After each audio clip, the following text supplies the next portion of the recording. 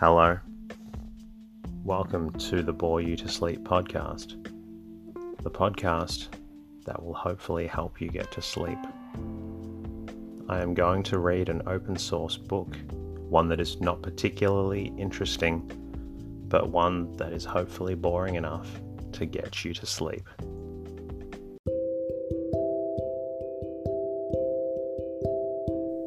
Is there something interfering with your happiness, or is preventing you from achieving your goals? I know there have been times in my life where I've struggled with sleeplessness, which is why I strive to help people everywhere with theirs. I'm proud to have partnered with a new sponsor, BetterHelp. BetterHelp will assess your needs and match you with your own licensed professional therapist, which doesn't take long at all. It's not a crisis line. It's not self-help. It is professional counseling done securely online. You can schedule weekly video or phone sessions in the comfort of your own home. You can also log in to your account anytime and send a message to your counselor when you need. You'll have access to a broad range of expertise in BetterHelp's counselor network, which may not be locally available in many areas. BetterHelp is committed to facilitating great therapeutic matches, so they make it easy and free to change counselors if needed. Visit trybetterhelp.com/bore you to sleep.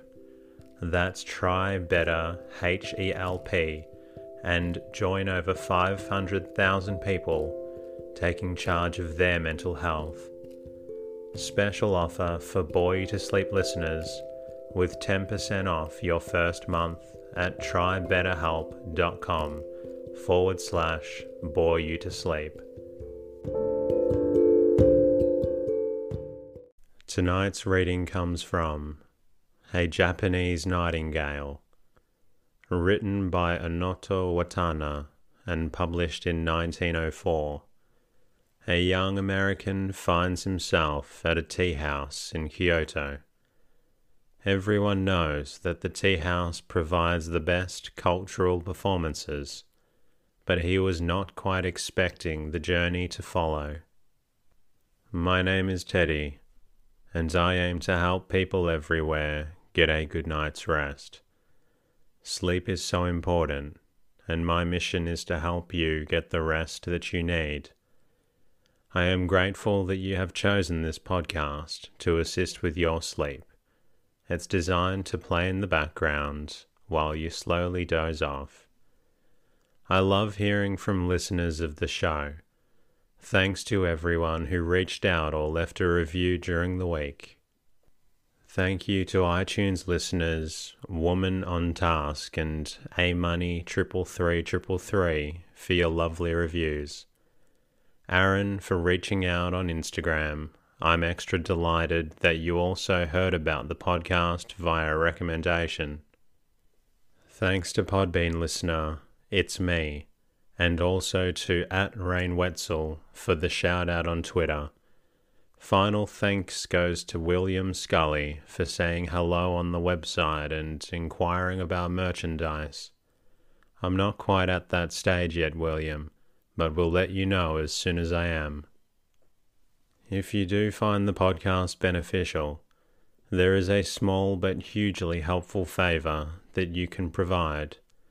Please share the podcast with a friend and, if possible, kindly leave a review in your podcast app. There are a lot of people out there who are struggling with sleep, and my goal is to help as many people as possible get the sleep that they need. If you would like, you can also say hello at boreyoutosleep.com, where you can support the podcast. I'm also on Twitter and Instagram at boreyoutosleep. In the meantime, lie back, relax, and enjoy the readings. A Japanese Nightingale, Chapter 1. The Storm Dance. The last rays of sunset were tinging the land, lingering in splendor above the bay. The waters had caught the golden glow, and Miss-alike seemingly made effort to keep it with them. But inexorably, the lowering sun drew away its gilding light, leaving the waters a dark green. The shadows began to darken. Faint stars peeped out of the heavens, and slowly, unwillingly, the day's last ray followed the sunken sun to rest. And with its vanishment, a pale moon stole overhead, and threw a seraphic light over all things. Out in the bay, the sun had left was a tiny island, and on this a Japanese businessman, who must also have been an artist, had built a tea house and laid out a garden. Such an island, in the sorcerous moonlight, one might easily believe it the witch work of an oriental Merlin. Running in every direction were narrow jinrikisha roads, which crossed bewildering little creeks, spanned by entrancing bridges. These were round and high, and curved in the centre, and clinging vines and creeping, nameless flowers crawled up the sides and twined about the tiny steps, which ascended to the bridges. After crossing a bridge shaped thus, a straight bridge is forever an outrage to the eye and sense, and all along the beach of this island was pure white sand, which looked weirdly whiter where the moonbeams loitered and played hide-and-seek under the tree shadows. The seekers of pleasure who made their way out to the little island on this night moored their boats here in the shadows beneath the trees, and drove in fairy vehicles pulled by picturesque runners clear around the island, under the pine trees, over miniature brooks, into the mysterious dark of the forest. Suddenly they were a blaze of swinging, dazzling lights, laughter and music, chatter, the clattering of dishes, the twang of samisen, the ron-ton-ton of the biwa. They had reached the garden and the tea-house. Some pleasure-loving Japanese were giving a banquet in honour of the full moon, and the moon just over their heads, clothed in glorious raiment, and sitting on a sky throne of luminous silver, was attending the banquet in person, surrounded by myriad twinkling stars, who played at being her courtiers. Each of the guests had his own little mat, table and waitress. They sat in a semicircle and drank the sake hot, in tiny cups that went 30 or more to the pint, or the Kyoto beer that had been ordered for the foreigners, who were the chief guests this evening. This is the toast the Japanese made to the moon. May she with us drink a cup of immortality. And then each wished the one nearest him 10,000 years of joy. Now the moon path widened on the bay, and the moon itself expanded and grew more luminous, as though in proud sympathy and understanding of the 1,000 banquets held in her honour this night. All the music and noise and clatter and revel had gradually ceased, and for a time an eloquent silence was everywhere. Huge glowing fireflies, flitting back and forth like tiny twinkling stars, seemed to be the only thing stirring. Someone snuffed the candles in the lanterns, and threw a large mat in the center of the garden, and dusted it extravagantly with rice flour. Then a shaft of light that might have been the combination of 1,000 moonbeams was flashed on the mat from an opening in the upper part of the house, and out of the shadows sprang on the mat a wild, vivid little creature, clad in scintillating robes that reflected every ray of light thrown on them, and with her coming, the air was filled with the weird, holy fascination music of the koto and samisen. She pirouetted around on the tips of the toes of one little foot, clapped her hands and curtsied to the four corners of the earth. Her dance was one of the body rather than of the feet, as back and forth she swerved. There was a patter, patter, patter. Her garments seemed endowed with life, and took on a sorrowing appearance. The lights changed to accompany her. The music sobbed and quivered. It had begun to rain. She was raining. It seemed almost as if the pitter-patter of her feet were the falling of tiny raindrops. The sadness of her garments had increased, and now they seemed to be weeping.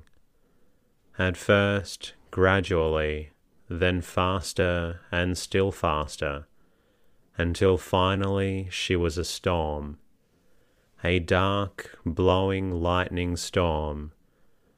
From above the light shot down in quick, sharp flashes. The drums clashed madly.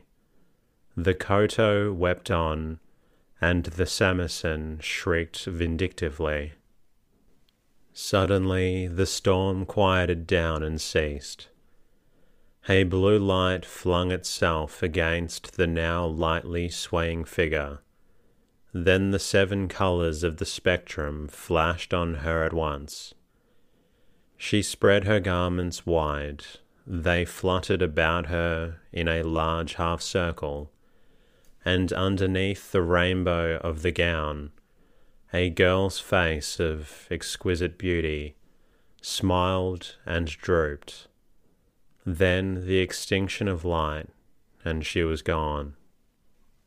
A common cry of admiration and wonder broke out from Japanese and foreigners alike.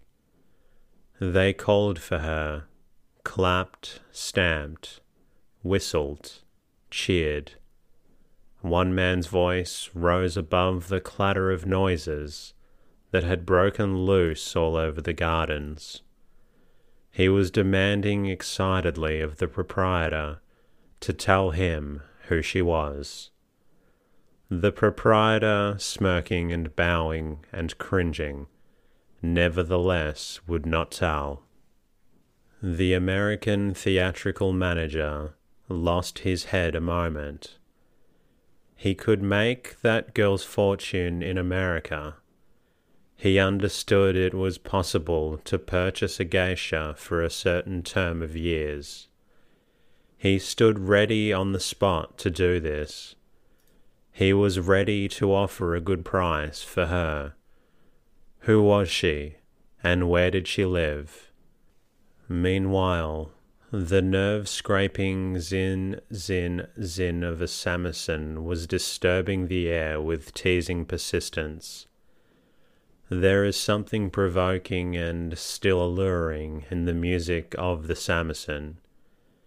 It startles the chills in the blood like the maddening scraping of a piece of metal against stone, and still there is an indescribable fascination and beauty about it. Now as it scratched and squealed intermittently, and gradually twittered down to a zoom, zoom, zoom, a voice rose softly, gently, insinuatingly, It entered into the music of the samisen. Only one long note had broken loose, which neither trembled nor wavered.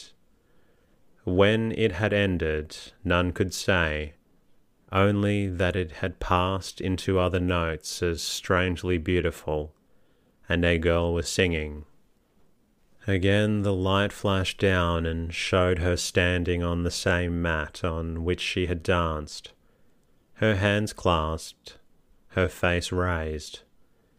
She was ethereal, divinely so.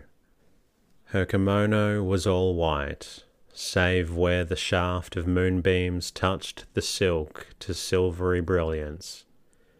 And her voice, all the notes were minors, piercing, sweet, melancholy, terribly beautiful. She was singing music unheard in any land save the Orient, and now for the first time, perhaps, appreciated by the foreigners, because of that voice, a voice meant just for such a medley of melody. And when she had ceased, the last note had not died out, did not fall, but remained raised, unfinished, giving to the Occidental ears a sense of incompleteness. Her audience leaned forward, peering into the darkness, waiting for the end. The American theatrical manager stalked towards the light, which lingered a moment and died out, as if by magic, as he reached it. But the girl was gone. "By Jove, she's great," he cried out enthusiastically. Then he turned on the proprietor. "Where is she? Where can I find her?" The man shook his head. "Oh, come now," the American demanded impatiently. "I'll pay you." "I don't know. She is gone. But you know where she lives." The proprietor again answered in the negative. Now wouldn't that make one of his country's squatty little gods groan? The exasperated manager demanded of a younger man who had followed him forward. "She'd be a great card in vaudeville," the young man contented himself with saying.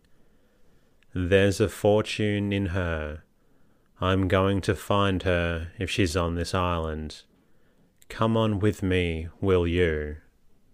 Nothing loath, Jack Biglow fared forth behind the theatrical man, whom he had never seen before that afternoon, and whom he had never expected to see again. They hurried down one more of the narrow, shadowy roads that almost made a labyrinth of the island. But fortune was with them. A turn in the road, which showed the waters of the bay not 50 yards ahead, revealed just in front of them 2 figures, 2 women, both small, but one a trifle taller than her companion. "Hi there, you," shouted the manager, who, though among a people whose civilization was older than his own, considered them but heathen, and gave them the scant courtesy deserved by all so benighted in matters theatrical. The 2 figures suddenly stopped. "Are you the girl who sang?"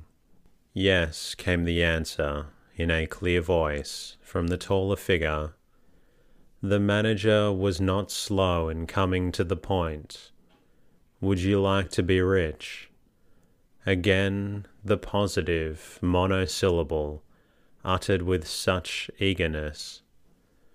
Good, the manager's face could not be seen, but his satisfaction was revealed in his voice.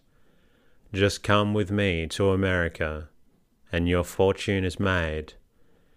She stood silent, her head down, so that the manager prompted her impatiently.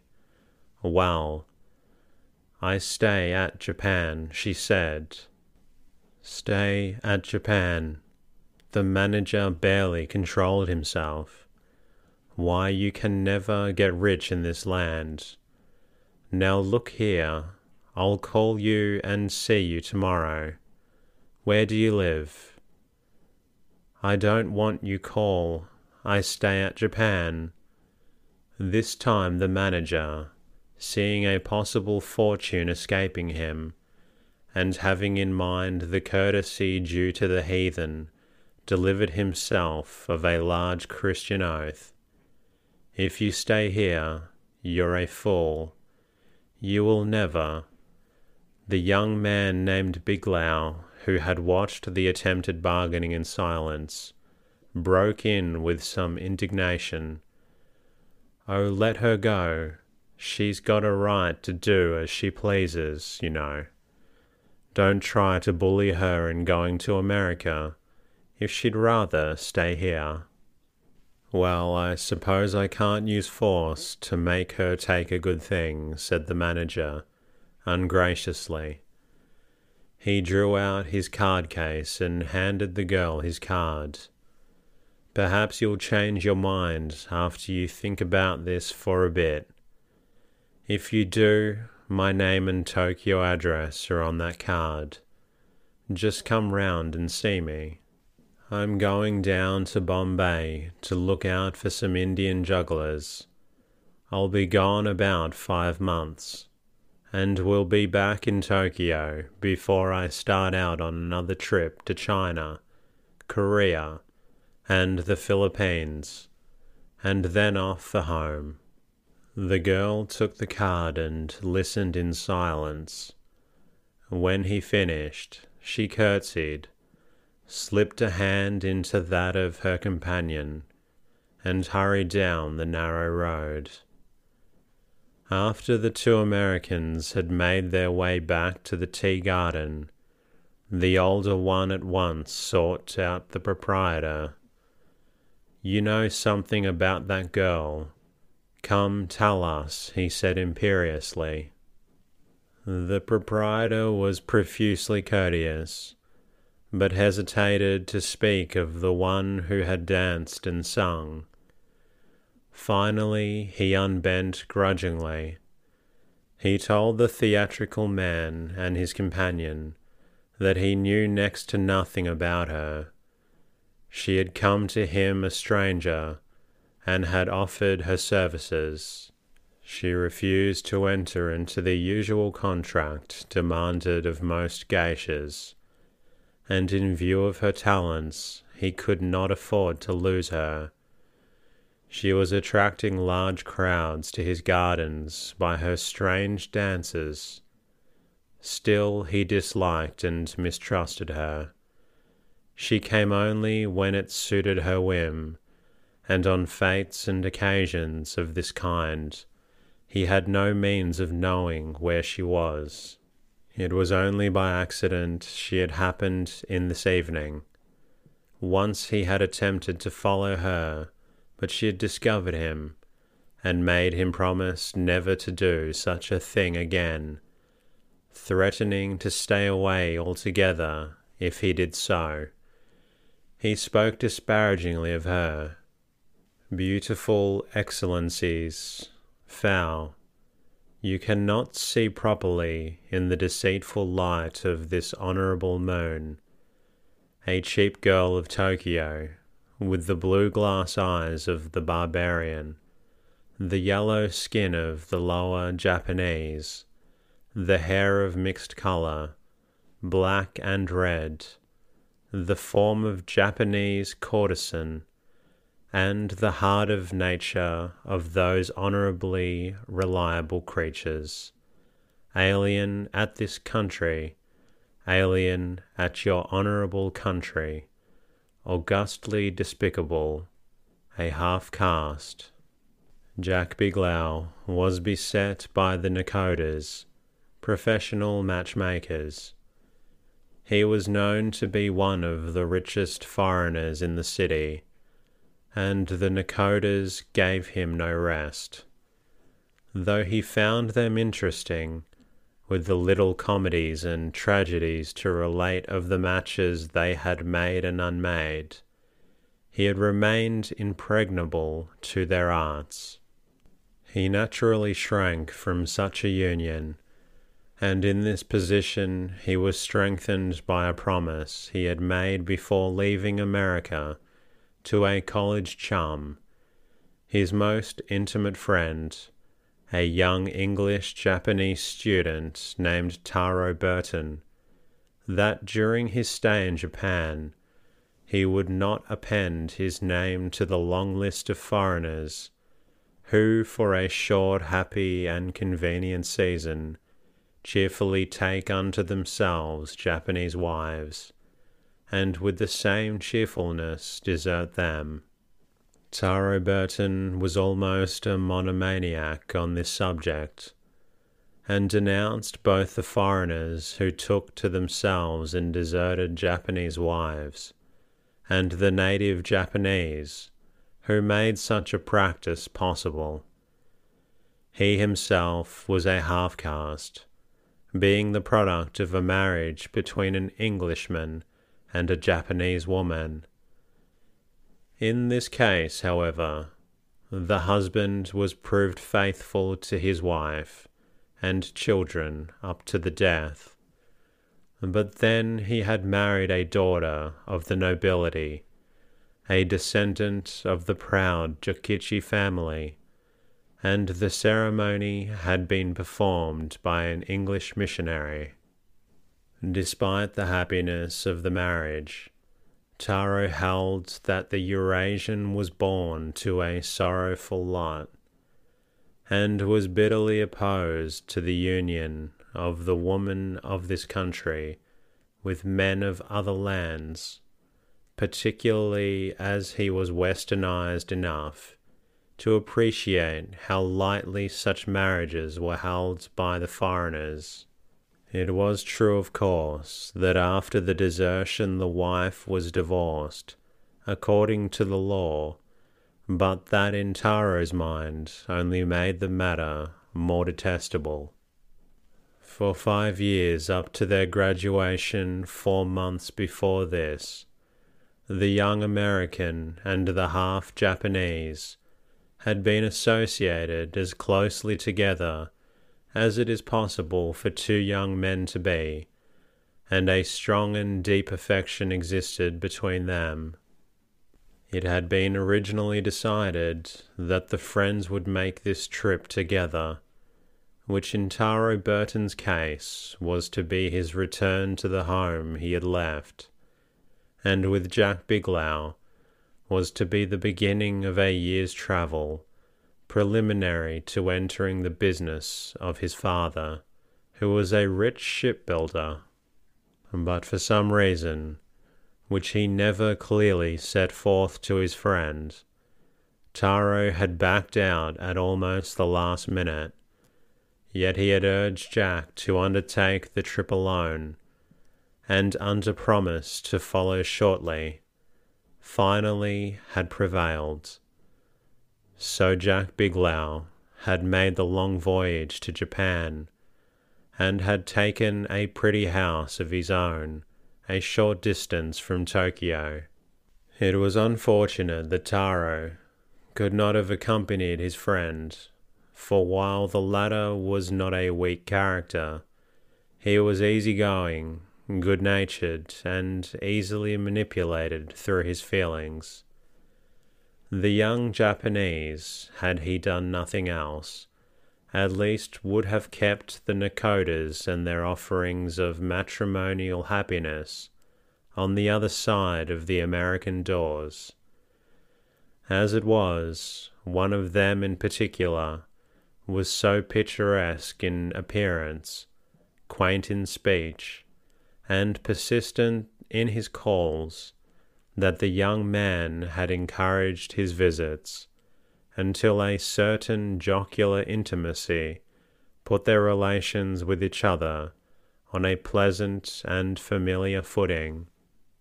It was this Nakota, Ito was his name, who brought an applicant for a husband to his house, one day, and besought him at least to hold a look at meeting with her. She is beautiful, like unto the sun goddess, he declared, with the extravagance of his class. The last was like the moon, said the young man, laughing. Have you any stars to trot out? Stars, echoed the other, for a moment puzzled, and then beaming with delightment. Ah, yes. Her eyes, her feet, hair, hands twinkling like unto them same stars. She prays for just a look at meeting with your Excellency. Well, for the fun of the thing then, said the other laughing, I'm sure I don't mind having a look at meeting with some pretty girl. Show her into the sasishi, which is the guest room, and I'll be along in a moment. But look here, he continued, you had better understand that I'm only going through the ceremony for the fun of the thing, mind you. I don't intend on marrying anyone at all, not a girl of that class. Nod for a little while which even persuaded the Nakoda. Not for a little while which even, echoed the young man, but the agent had disappeared. When Jack, curious to know what she was like, she who was seeking him for a husband, entered the zacishi, he found the blinds high up and the sunshine pouring into the room.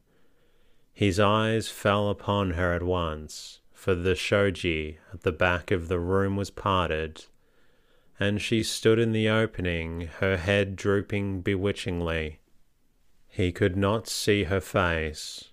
She was quite small, though not so small as the average Japanese woman, and the two little hands clasped before her were the whitest, most irresistible, and perfect hands he had ever seen. He had heard of the beauty of the hands of the Japanese women, and was not surprised to find even a girl of this class. She was a geisha, of course, he told himself, with such exquisite, delicate hands. He knew she was holding them so that they could be seen to advantage, and her little affected pose amused and pleased him. After he had looked at her a moment, she subsided to the mats and made her prostration. She was dressed very gaily in a red crepe kimono, tied about with a purple obi.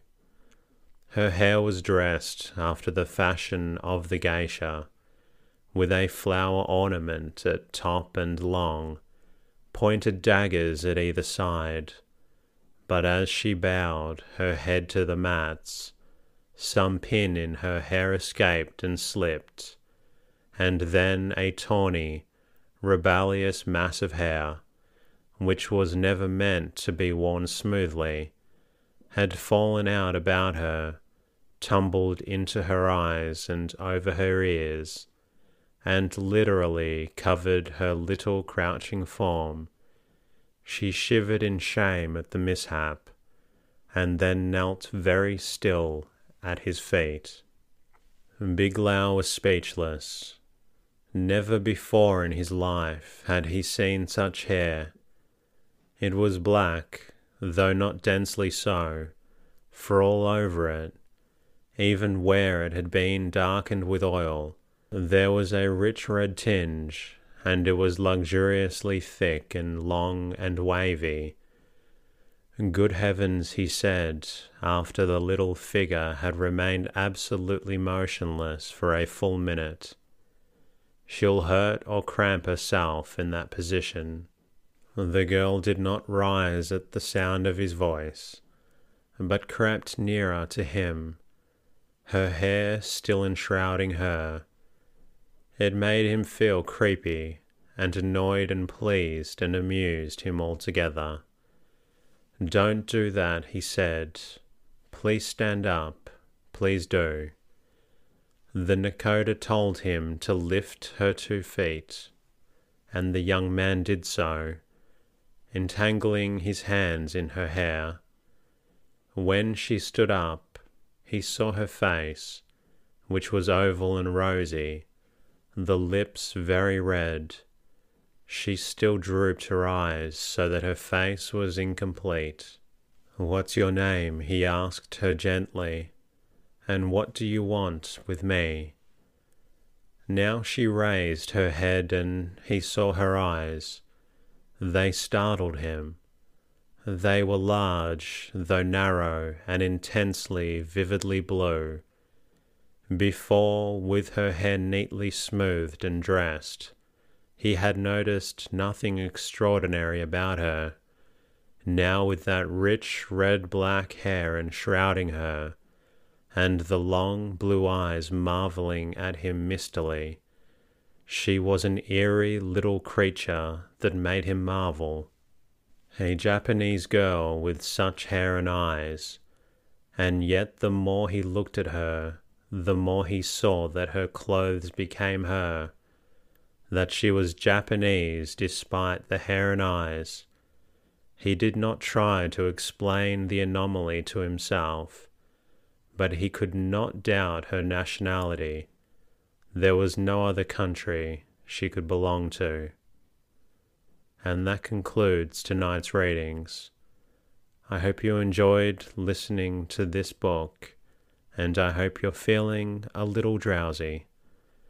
If you're not quite sleepy yet, please feel free to listen to another episode.